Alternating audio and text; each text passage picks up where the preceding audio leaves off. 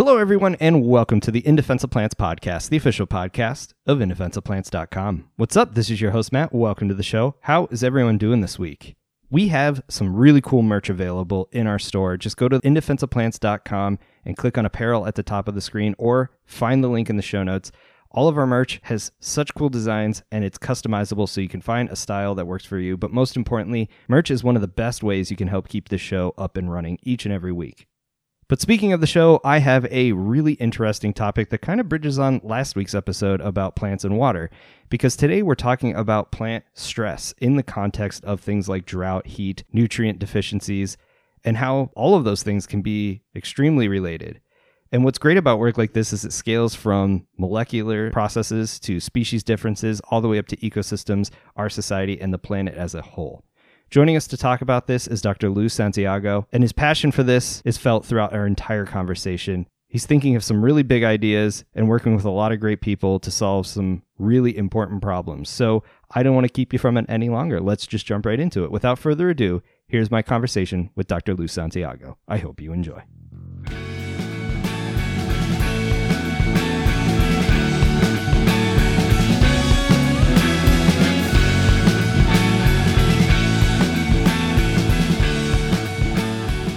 All right, Dr. Lou Santiago, welcome to the podcast. I am so excited to talk to you today, but first let's start off with an introduction. Tell everyone a little bit about who you are and what it is you do.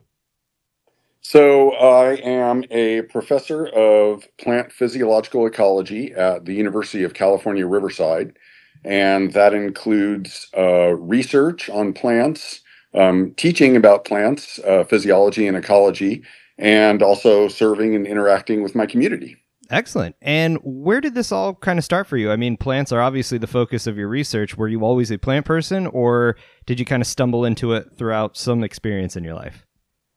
Well, you know, Matt, it's funny. I actually I started out as a chemist. When I went to college, I was going to be a chemist, and my first 3 years, I was majoring in chemistry and took chemistry classes at the University of California, Berkeley. And after my third year, I had an internship at Clorox Company. So I was on my way to being a corporate chemist, and they were talking about dangling job offers once I graduated. But that summer, I went on a backpacking trip with my friends to Yosemite. And as we were hiking up this very steep trail, we took a breather, and I stepped off the trail and I noticed there was this kind of low area where a lot of pine litter had accumulated, and underneath it was this black soil. Ooh. And I thought to myself, this is carbon chemistry, and somewhere out there, there's a chemist that works on this, and that would be so much more fun than what I was doing in the lab. And so I came back that next fall and I started taking plant classes, and here we are. That's amazing. What a bold sort of like realization, but also, hey, this is what's going to change me and I'm doing it. And yeah, exactly. Here you are. I love these moments of especially retooling a trajectory, because it just shows you there's no single way. There's no like, well, we have to do it by this time. There's no recipe for success in this world. Yeah, that's right. I think people do it all the time. You get struck by something that's more exciting than what you've been doing, and you change lanes. And, I think that's fine. Nice. And so with the chemistry background, I mean, there's a lot of different ways you can look at plants. And you in particular spend a lot of time thinking about plant stress, how plants respond to stresses in their environment. Would you say there's a lot of chemistry overlap in that, or did that really send you on a completely different research trajectory? Well, the chemistry's always been good background. Yeah. Physiology and chemistry go hand in hand. But stress is something that I've, kind of fell into relatively recently over about the past 10 years.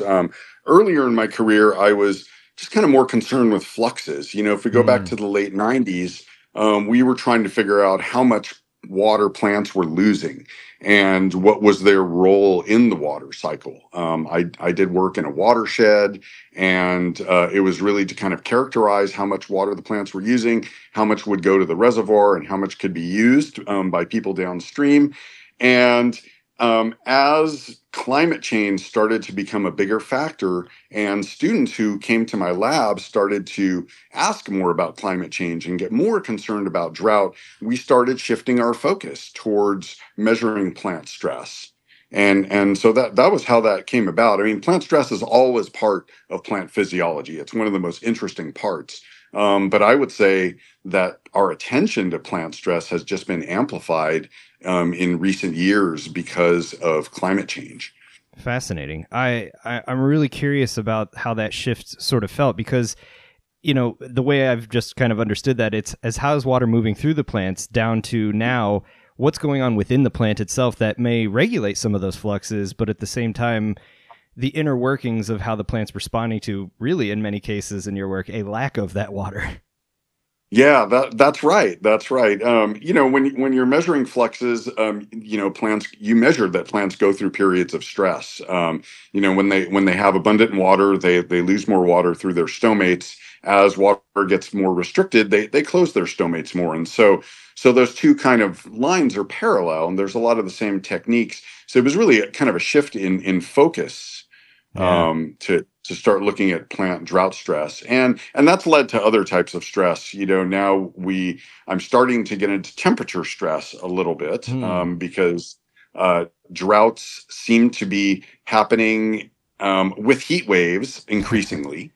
And so those two stresses are going hand in hand. We've also dabbled with salinity stress a little bit because, you know, when a plant is under salinity stress, it kind of mimics a drought stress. And so there's a lot of parallels there as well.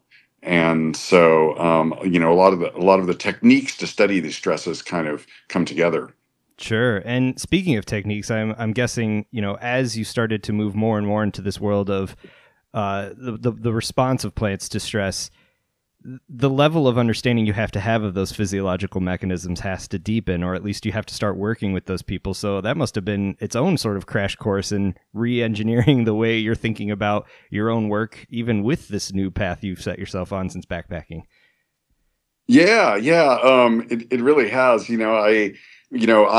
I've been doing this for about 25 years. And so in that time, I've seen some of the most useful techniques for measuring plant stress come online. I remember when I was a graduate student and I was working on sap flow, measuring how much water was moving up through these trees.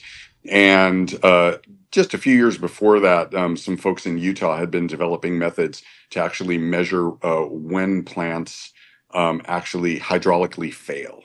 And I remember seeing that and thinking, oh, that's kind of neat, and kind of continuing to do my thing. But when we were ready to ask those questions, those techniques were there.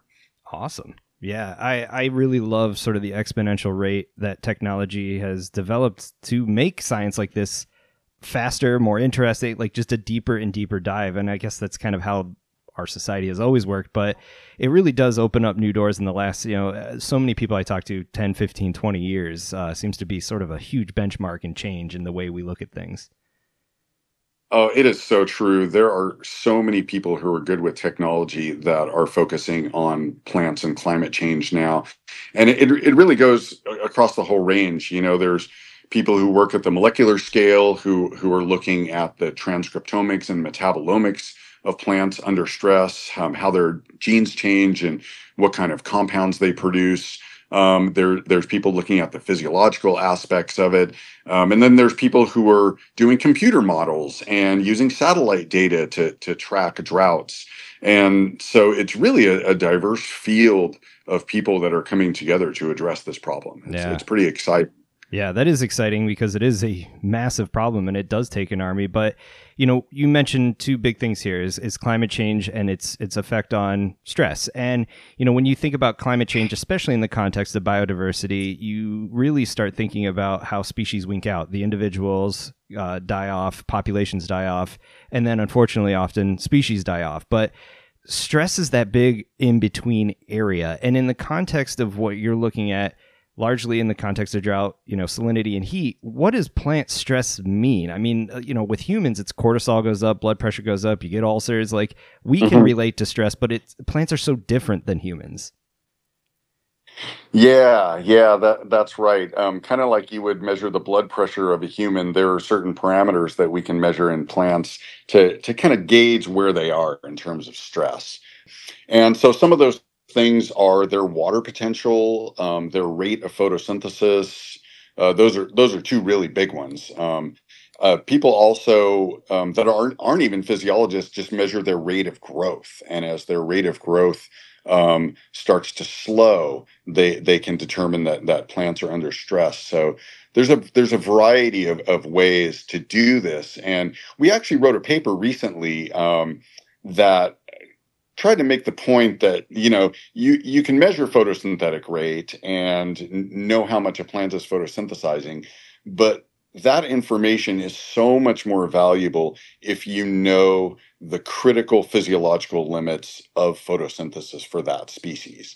And so lately we've been recommending that people, kind of do assays where they determine at what temperature photosynthesis might become inhibited, and then when they go out and measure photosynthesis, they can put it into a context. Okay, so context has a big role to play here, because just because we know what it's doing doesn't mean much if we don't know if that's going to kill an individual of a species or not, really. How long can it last?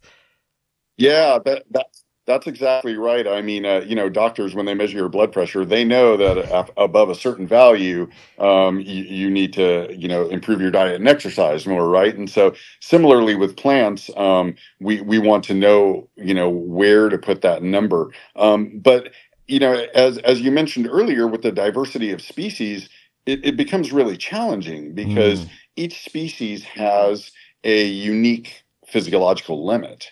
And so, by measuring a number of species, you start to understand in a community which species might be more at risk, which species are doing well. And having that context really helps us both understand what's going on and also predict which species might be most vulnerable. I'm glad you took it there, because one thing that really took me aback looking at your publication record is just how many ecosystems you've worked in, right? You've done this in the tropics. We're talking you're in Panama right now, but you've worked in Mediterranean climates and a lot of areas in between. And I would imagine that the approach, the techniques might be the same, but what you're finding has to vary so much. And then you add species to that, and boy, that's some noisy data if you're trying to make comparisons. It really is. To make those kind of comparisons, you have to kind of, skim across the top with the most simple analyses. And as soon as you go into detail, you get really bogged down with the intricacies of each site. But there are certain generalities that you can pull out, and those are the most beneficial results often. I would say that having worked in many, many ecosystems has given me great perspective, and I feel very fortunate that I've been able to do that. When I now take measurements somewhere, I feel like I have a greater, experience of different ecosystems to draw from, and it helps me interpret data. It helps me try to understand what's going on, but it is an extremely complex problem because of the diversity of plants. And I would say that for understanding plant stress, it may be our biggest challenge. Is just the number of species out there that we would want to really understand in terms of their limits. Yeah, and so in your shoes, when you're talking to prospective grad students or collaborators on this sort of stuff, how do you start chipping away at species selection? And I'm gonna go out on a limb and say there's probably some trait-based work that you say no matter what we're going to measure, we have to think of this sort of trait for this sort of limitation. But what does that process look like when you're really starting to try to put these ideas, from paper to the field? Right. Well, for example, in California, we worked at a system that had about 16 or 18 woody species. And so in that type of context, we just measure all of them. And that's a reasonable number. And so in some of our studies, we have, just measured all of them. And that's a really valuable study because, we can look across that ecosystem and, put some bounds on everything that's there in terms of woody species. In other studies, we've taken a subsample and we often stratify them by some piece of data. A really valuable one, if you're talking about drought, is rooting depth. If we have some information on their rooting depth, we can kind of classify them into, maybe shallow rooted or deep rooted species. That data can be challenging to find. So another way to do it is we can stratify it by their phenology, take 3 or 4 evergreen species and 3 or 4 deciduous species, and use that as kind of a point of comparison to have 2 different classes. And so that's another thing we often do for woody species. For herbaceous species, it's more challenging because if you think about annuals, your community that comes up every year changes, right? And so, often there's, some common species that are there all the time, but there are some that come and go, and trying to decide which ones to study can be challenging. For annual species, it's often, what's there at that time. Okay. So context matters in so many aspects of shaping this work by the sounds of it. Yeah, it really does, because, how you set up your study really determines what you can conclude. Yeah. And so you have to be careful of those limitations. But yeah, we do our best to try to get a representation of the ecosystem. Some of my colleagues will measure the most common species in an ecosystem, and that can be really valuable because your results are then able to be extrapolated to a greater proportion of the individuals in that system. So that's something that's often done. Sure. And thinking about no matter what trait you are selecting or suite of traits, really, to start measuring, to start looking at these sorts of things, it is helpful to have that comparison, to make generalizations, but also kind of sanity check yourself to know when things are trending in a certain direction or unique in many instances, depending on the species you're looking at. And so is part of that sort of advancement in the measuring and availability of technology, just access to these trait databases is really kind of accelerating our ability to draw bigger sort of inference space? Absolutely. Often before I go out and plan a study, I will look at trait databases to try to figure out how much that trait varies, whether some of our species of interest are already in those databases and have already been measured. That can kind of give us some clues to what we might find. And then also, if you just look at what traits are in the databases, that gives you an indication of what traits would be valuable to the community of ecologists. And also to modelers. So modelers use particular traits in their models. And so this is one of the reasons I really like talking to modelers and going to modeling sessions at conferences is I learn about what traits they want to plug into their models. And so I figure if I measure those traits, they're more likely to get used, and my research will be more relevant to that community. So there's a certain amount of traits that tend to be really, really valuable right now, and it becomes a certain currency in the field if you have that data. Sure, yeah. I mean, that's the beauty of cross-disciplinary interactions, right? Is it's one thing to sit and, yeah, you can make inferences based on solely your work, but to make your work more applicable, you have to talk to the modelers, not necessarily being a modeler yourself all the time. That's right. I like to collaborate with modelers because I'm not a modeler. I respect what they do. And, recently we've written some grants and included a modeler in the grant so that when we collect all that data, it has somewhere to go. And that way, we feed the modelers with the physiological data. It gets used in making future predictions and that kind of thing. And that's a really nice link. And I'm sure on the other side, they're very happy when you can validate things in the field for them. That probably goes both ways.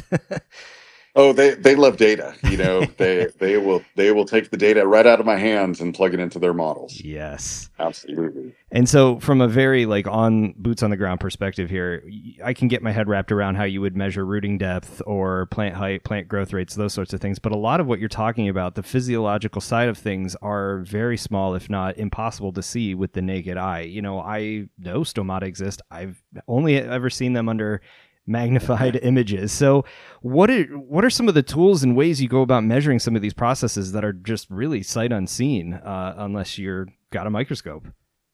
Right. So one of our principal techniques that we use, especially for drought stress, is called a vulnerability curve. And basically what we do is we'll take stem samples of woody plants, about the size of a pencil, and we'll make sure they're fully hydrated, and we'll push water through them to get their maximum rate of flow. And then we will gradually, experimentally expose them to drought stress. And as we do that, we iteratively measure their rate of flow, and we create a curve of their flow rate versus drought stress. And that drought stress is measured as water potential. And so as they decline in terms of their water status, their flow also declines, and we get a response surface. And with that, we're able to tell when that species and the kind of wood that it makes, at what level of drought will it stop functioning. And that tells us when that species will die of drought stress, when that shoot or when that stem will cease functioning and cease supplying water to the leaves distal to it. And so that's a really valuable physiological measure. But the trick is really to try to understand when that wood is going to reach that level, because plants may have deep roots during a drought, so they may have a supply of water underground. Some plants lose their leaves during drought, so they just kind of minimize their water loss. Other plants, they may just have very drought resistant wood, so it's very hard for them to get to those very low levels. And so that's really kind of only one piece of the puzzle, but physiologically, that's the crucial piece in terms of drought resistance in woody plants. Now, for leaves, we can do something similar. We measure the water potential at which leaves will lose their turgor. And by that, cells have a positive pressure, but if they're put under drought stress, at some point they become flaccid. And it's not their point of death, but it's highly correlated with how much drought resistance they have. And so for a different organ, that's a different measure that we use. And when those two are used together with a woody plant species, that's pretty powerful. You can really rank them in terms of their drought resistance. And so those are some of the techniques for us that are really valuable in terms of characterizing species for their drought resistance. But they take a long time. These are yeah. Physiologically tedious techniques. So it's a lot of work to get that data.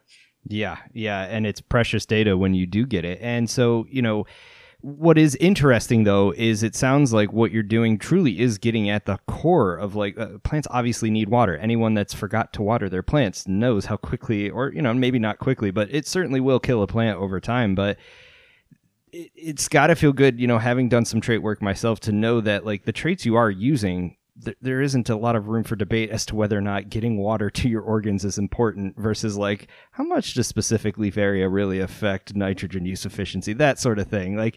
There's some really big direct sort of lines you can draw with your work to talk about the response of plants to stress.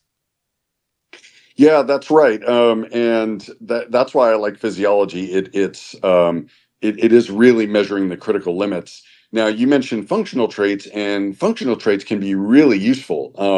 For example, at least in some studies, that technique I mentioned, the vulnerability curves, in some cases, it can be predicted by wood density. Wood density is a reasonably related functional trait that is way easier to measure.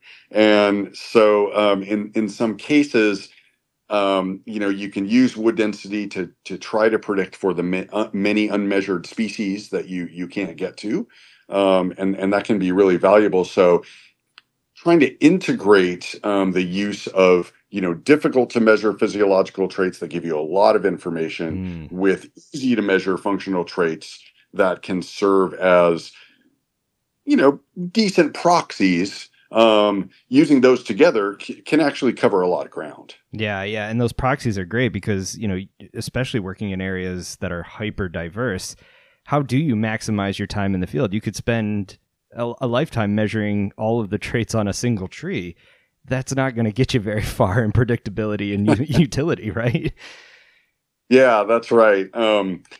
Yeah, but functional traits can be really useful. So, for example, one forest I worked in French Guiana, this eastern Amazonian forest, we were able in 2 field seasons to characterize about 15 species for their vulnerability to drought, based on vulnerability curves, and measure the water potential at which their xylem would fail. But we also had the wood density of all the species in that plot. And so, there were about 150 species in that plot, and we measured about 15. So, we're measuring a relatively small number, but we use the wood density to try to kind of estimate a community-wide drought resistance. Nice. And that was helpful because it's not very satisfying to say, okay, we measured 10% of the species, we know what's going to happen. But yeah, combining those two can really help a lot. And functional traits can be really easy to measure. Like specific leaf area is not photosynthetic rate, but it tells us something about the resources that are allocated to that leaf and are related to photosynthesis. Right. So functional traits in that respect can be valuable, and they can be valuable for ranking different species in terms of their general strategies, and serving as a loose proxy for their physiology as well. Yeah. And so to back it up a little bit for those that aren't working in this realm, why would wood density be a functional trait? Like, what does the density of the wood, how does that relate to the layman for the water use efficiency, drought stress, that sort of stuff? Oh, yeah. So species that have very light wood tend to have giant xylem vessels. Okay. And giant xylem vessels tend to be less drought resistant. Interesting. So you really are looking across like a huge range of like scalability on what makes a plant function in its daily life. But then again, you could scale that up across an ecosystem scale and make bigger inferences from that. I love the scalability of work like this, I guess is what I'm getting at.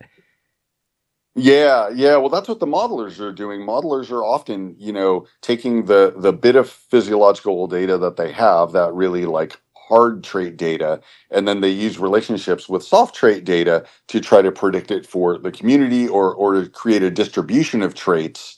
So they can populate their models, and so it can be very effective. And some of these models have gotten quite good, actually. Nice. Yeah. So the scalability is key. So, like, in the time you've been working on this, you've been able to watch how these have been refined and processed to be more and more accurate, because I think a lot of times those that aren't in it or around modelers very often just kind of scratch their heads and go like, well, it's math, like it's not real. How do we even know that's going to be predictive? But this is where, again, the field validation and looking at different lines of evidence really helps. Yeah, the models are improving. There's still uncertainty in the models, and especially for predicting drought responses. Like we talked about a few minutes ago, the diversity of species is a huge challenge. And, the way plants respond to drought, there are a number of traits that are involved. There's a number of behaviors as they dry down that are also involved. And it becomes a very complex problem. And in terms of these models, I would say, for something like carbon cycling, biogeochemical cycling and the movement of elements across pools in the ecosystem, a lot of these models work fairly well. Mm-hmm. But for predicting the responses to stress, is one of the places where there's the most uncertainty in these kinds of models. And I think some of these modelers really like that challenge, because there's a number of people that are working in that area. Yeah, I feel like you get into that field because you do like a challenge. You don't get into it because you like a cakewalk of a career. You don't have to think much, right? But right. Some of the challenge here, obviously, is evolutionary history and the unique differences among species and across species. But how much does plasticity play into this? Because plants are extremely plastic organisms when they need to be, or in certain aspects of their life histories. But to prevent death, I mean, again, I would argue drought stress is one of the biggest stresses a plant has to contend with. Is there a lot of plasticity in some of these traits, or is that a big unknown in the work that you're doing at this point? So especially with wood traits, it can take a long time to do those experiments. Mm-hmm. So researchers will look at species that are really widespread or that occur across environmental gradients. to try to get an idea of how much that species can kind of adjust in terms of its traits. And so there is some degree, it's generally thought that the degree of plasticity within one species is smaller than the differences across species. Sure. So that's a kind of idea that we rely on. But that is a really, it's an excellent point, and it's an excellent question. I think in leaves we know a lot more about it, because leaves, they can be produced during an experiment, and leaves are pretty evolutionarily labile, much more so than wood. And so there's a general sense that both, in evolutionary time and in the acclimation time of an individual, that leaves can vary more. But when you think about wood, it's more challenging. And then we always know less about roots. And I always commend the people who work on roots, because they're working with less data to begin with. The techniques are more challenging, and their results are more valuable because of that. Right. And so that's really, really important too. I feel like with roots, it's one of those things, like, in order to study it, you have to disturb it, and that always adds an extra layer of complications to any of the inference that you really want to gain from these sorts of experiments. Yeah, actually, years ago, I was in a workshop, and towards the end, we were all getting tired, and somebody said, well, what's our wish list for ecology? And somebody right away said, invisible soil. Yeah, right. Please, just maintain structure and texture, but please make it see-through. Yeah, nice. we would learn so much. All right, everyone, You've heard it. Make that. You'll make a lot of money in the ecology world. So it does sound like then evolutionary history is a big component in this. And, that has a big factor when you start thinking of the differences across the ecosystems, again, that you've worked in. And so do you see, within a tropical system, predictable levels of drought resistance, or is it all over the place within that ecosystem but bound? And then a Mediterranean has a different subset, or is it truly, depends on the lineage, depends on the genus, that kind of thing? Yeah, so there are some patterns within lineages. There are certain groups that tend to be more or less drought resistant. And in some of these tropical species, there is more drought resistance than I would have thought.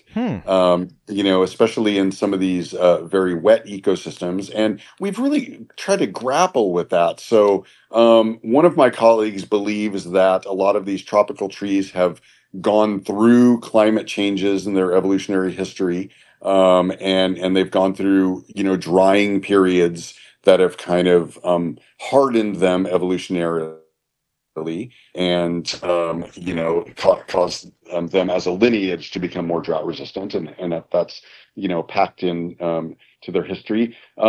Other colleagues of mine believe that things like low soil nutrients can also produce traits that also confer drought resistance, and so there may be other stresses that produce those traits that happen to be good for drought resistance, and so that could also lead to having some drought resistant species in pretty wet ecosystems. But the range of drought resistance that I've seen in at least neotropical forests is a lot narrower than what I see in Mediterranean type ecosystems. Okay.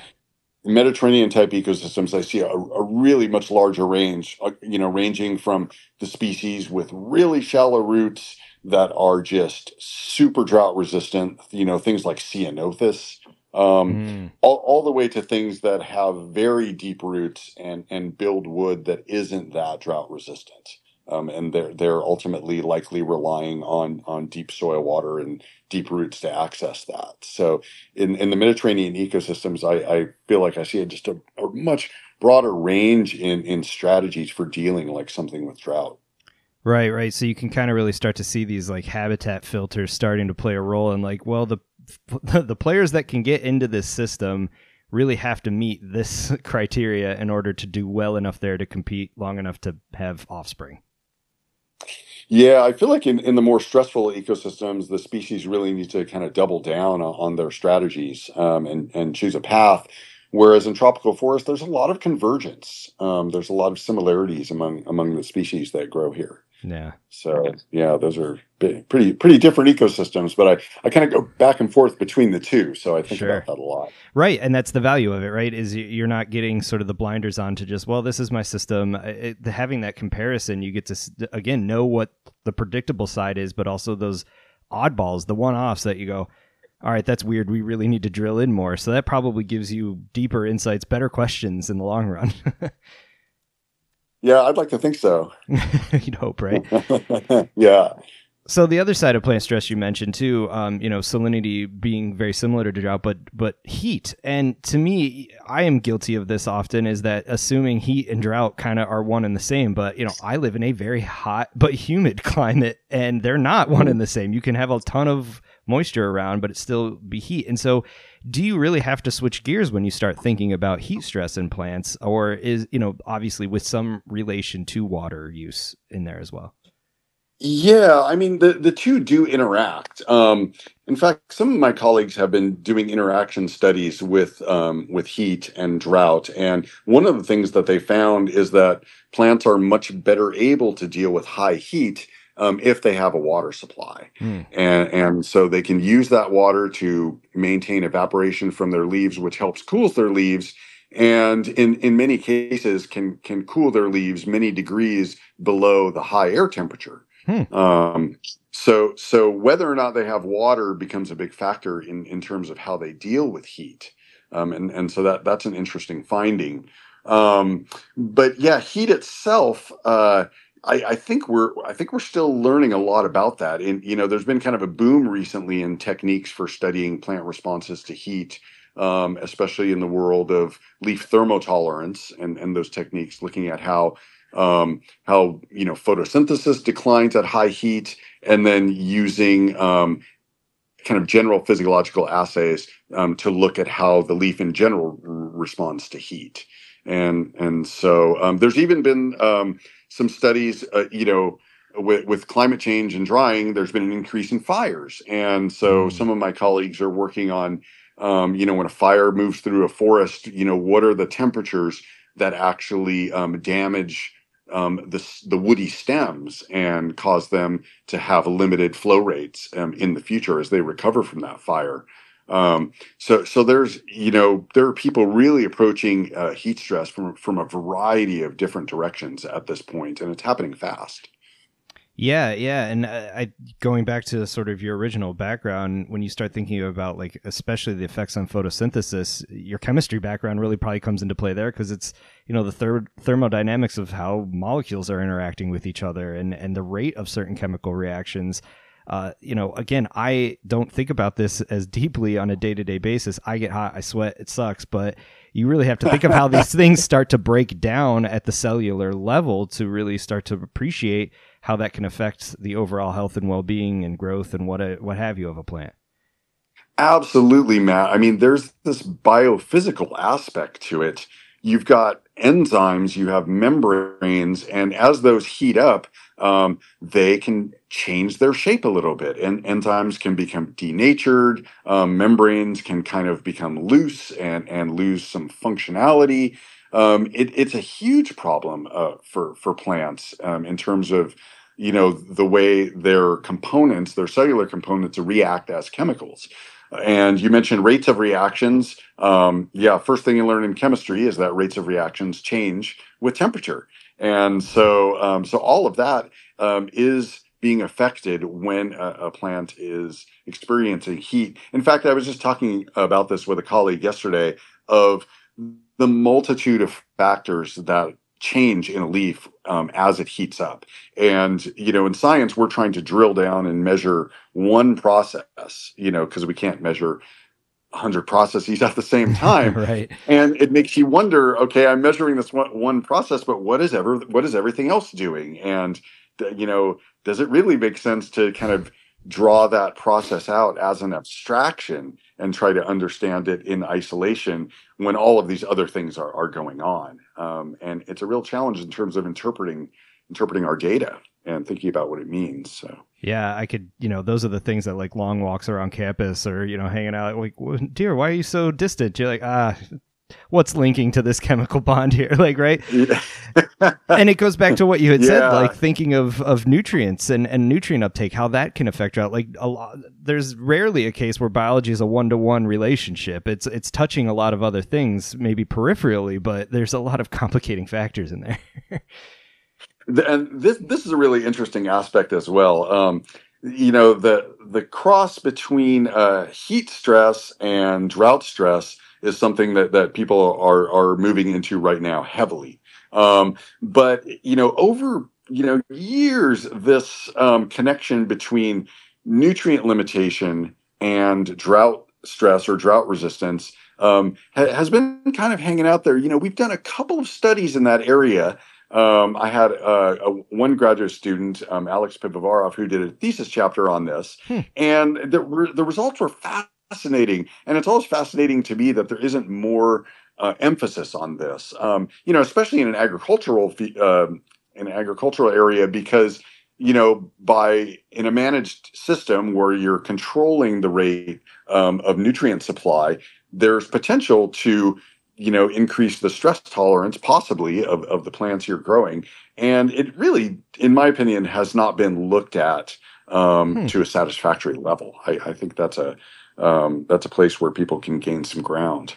That is fascinating to think. I love looking at where the blind spots are, at least the big gaps. And do you have any hypotheses as to why that has been overlooked or just kind of not emphasized as much? I think the techniques to study drought resistance and nutrient relations really they emphasize different areas of science. People who study nutrient relations often come from a soil biogeochemistry background, and people who study water often come from a more physiological or actually physics background. There's a lot of kind of physics folks in the world of plant hydraulics. And so, they do cross over to some degree, but it's one of the kind of light spots in terms of crossover that I think we could take more advantage of. Sure, like decades of hyper specialization, and now we're coming out of like our little nooks and crannies and going, oh, I need to talk to some other people. Yeah, right. And it's interesting, certain people, they hyper specialize, and that can be really valuable. Sure, they really know their systems and their techniques. And then there are people who kind of move between those subdisciplines and kind of make those linkages. So, and some of that depends on the person and their personality too, I think. We need all of those people, right? It's not to say one is more important than the other. Like that spectrum needs to exist. And that's why it's so great to have like more diversity conversations going on. Please think differently about this stuff. Absolutely. Yeah. Talking across disciplines, talking within disciplines, it kind of all needs to happen. We need everybody on board. Right. But to draw a lot of this back to kind of where you started with it is the fluxes of water through ecosystems. I mean, worrying about how plants are responding to stress is going to have impacts, or at least the results of this can impact our understanding of how water moves through ecosystems, how other organisms are going to fare, how watersheds and our health is going to be affected. I mean, that's why climate change is such a big issue. Like you mess with the plants, you're starting to mess with everything else in the environment. That's right. Plants are such important components of watersheds. They evaporate some water, but through their rooting, they also create a percolation of water through that system, so that when it rains, it doesn't just all flow out right away, so that it percolates more slowly through the ecosystem, and that's called the sponge effect. And so we do need the plants if we, have watersheds that are damaged by drought and lose some individuals. We're losing that plant component and some of those ecosystem services that they provide. And so that's critical. Also, in terms of the way plants lose water, if you think about it from kind of landscape scale, as plants lose water, they're cooling the surface of the earth. And so, that process of evapotranspiration is a really critical component of watersheds and really of any vegetated surface. That's why we want to plant more trees in cities to help cool the concrete, reduce the urban heat island effect. And so all of that kind of traces back to plant water use as an ecosystem service. as a function for watersheds. And that's why it's so important. That's what got me so interested in the first place. That's great. And I love seeing those connections made eloquently, because it's, again, if you're not thinking about this stuff day in and day out, you're like, shade, that's nice. Not really realizing all the other factors that are playing in there. But in all of this work, in all of the years and effort you spent collaborating and working on these kinds of questions, would you feel like your appreciation of individual species has increased more, or would you say it's more the bigger picture ecosystem level processes, or maybe a combination of both? Like, where do you find like that real passion and like, wow, that's really cool, tends to lie? Yeah, I think it is what we talked about earlier in terms of that scalability. I mean, trying to go into an ecosystem and measure enough of the species to try to get a handle on how that ecosystem functions, how vulnerable it is to change, and how well we can predict what might happen under future scenarios. I think that is what really gets me excited about this. And like I said, if you're going into a desert ecosystem, it can be a lot easier to characterize those species and get a handle of what's going on. In a tropical ecosystem, it's a lot more challenging to do that. And so you have to take some different approaches. But in either situation, when we can do that, when we can measure enough species and start to see what the ranges of function are in the ecosystem across those dominant species, then I feel like we're really in business. Yeah, it's exciting times, and it's nice to always hear from the people doing the work that it's getting faster, it's getting easier, it's getting more approachable, I guess. But in that context, for your lab, for your work, what is just over the horizon? Like, what excites you the most now? What kind of questions are you most focused on answering or asking, at least at this point? Yeah, so there's a couple different ones. I mean, I'm definitely continuing on with these approaches of looking at comparative drought vulnerability within ecosystems to try to predict what might happen with drought, and trying to incorporate as many different traits as I can to try to get kind of a caricature of this complex behavior that plants have in response to drought, and that's a huge challenge, and that's why I want to keep doing that. On the other hand, we have one project in our lab that deals with endangered species in vernal pools. And this, has to do with habitat loss. And these vernal pools, they're unique vernal pools. They're saline, and they've been the victim of habitat loss and also climate change at the same time. With less rain, they don't fill as much. And trying to understand the trajectory of those individual species, which are incredibly rare, is something else that we're doing right now. So that's something for the future that we're very focused on. And I would say the third really big thing, and probably the most important for the future, is my teaching. Nice. Teaching my graduate students and training them to be the next generation of people who are going to do this work, and working with my undergraduates to get them excited about this kind of stuff. A lot of my undergraduates, they want to go into the medical profession because they're in biology. And I start to see that spark where they get interested in plants. Yeah. And that's really exciting. When I see that, I just go for it. Because plants are so fascinating, and many of them, they don't realize how much they actually are fascinated by plants and how much they love plants. And so when I can turn them on to plants and get them thinking about it and get them coming around the lab, asking me questions and, asking me if they can do a project, that is when I get really excited. And those people are young, and they're going to be the ones in the future who are going to make decisions. So that's really important. I love that. That's very refreshing to hear, because I feel like you get a weird introduction to plants for so long in the modern education system. And I just wish some of these sort of topics were introduced sooner, because that is what gets people excited. Like, they don't know it, or I rarely, if ever, run into someone who's antagonistic to it. So it's those hooks. You got to get in them in. And like, the undergraduate point is so great, because so many of them are coming in with like rabid curiosity for the world. They just don't know what they don't know yet. Yeah, and plant stress really works. I mean, it's life or death. It's plants in the extreme. What's going to happen? It's a drama. And in my classes, I go nuts with that to try to draw them in. I mean, I teach in Southern California. You know, they're entertainment savvy. Yes. You know, they respond to drama. They want to know what's going to happen. You know, and so it's really fun too. So you get to be on, like, you're forced to be on top of your game when you're in front of those students. You can't just phone it in. Oh yeah, not for a minute. That's excellent. Well, with that in mind, if those listening want to learn more about your work and maybe even reach out and learn a little bit more, where do you recommend they go to find out? Boy, there's so many resources. You know, you can always come to my website, ecophys.ucr.edu. The Ecological Society of America is a place that's full of resources and people who are excited about this stuff.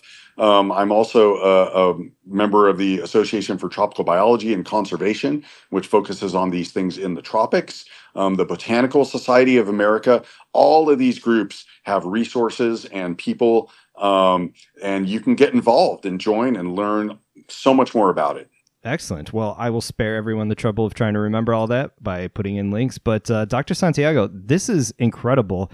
It's mind-blowing work, and I'm so happy to see how even the smallest details can have massive global impacts. And of course, thank you so much for taking the time to teach us about this. It's fascinating work, and please keep it up. I will, Matt, and it's been great to talk to you. I have to say, you know, I love the podcast. Thank you. My wife loves the podcast. Oh, wonderful. And when I told her that I was going to be on In Defense of Plants, she looked at me with a serious face and said, "You've made it."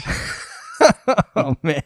So I was really happy to come on. Oh, that's incredible. Thank you so much. That truly meant so much to hear. So I'm glad it's made an impact. So yeah, again, keep in touch. Any updates, you're welcome back on at any time. Just fascinating stuff. All right, I will. Thank you, Matt. All right. Cheers. Cheers. All right. How interesting is that? It just goes to show you how diverse the backgrounds can be to understand and appreciate and make an impact on plants, stress, and their impact on the environment. I thank Dr. Santiago for taking time out of his busy schedule to talk with us. And as always, all of the relevant links can be found in the show notes. Just head on over to indefenseofplants.com and navigate to each episode. The podcast is the homepage. And while you're over there, look at all of the great ways you can help support the show, because conversations like this can't happen without your support.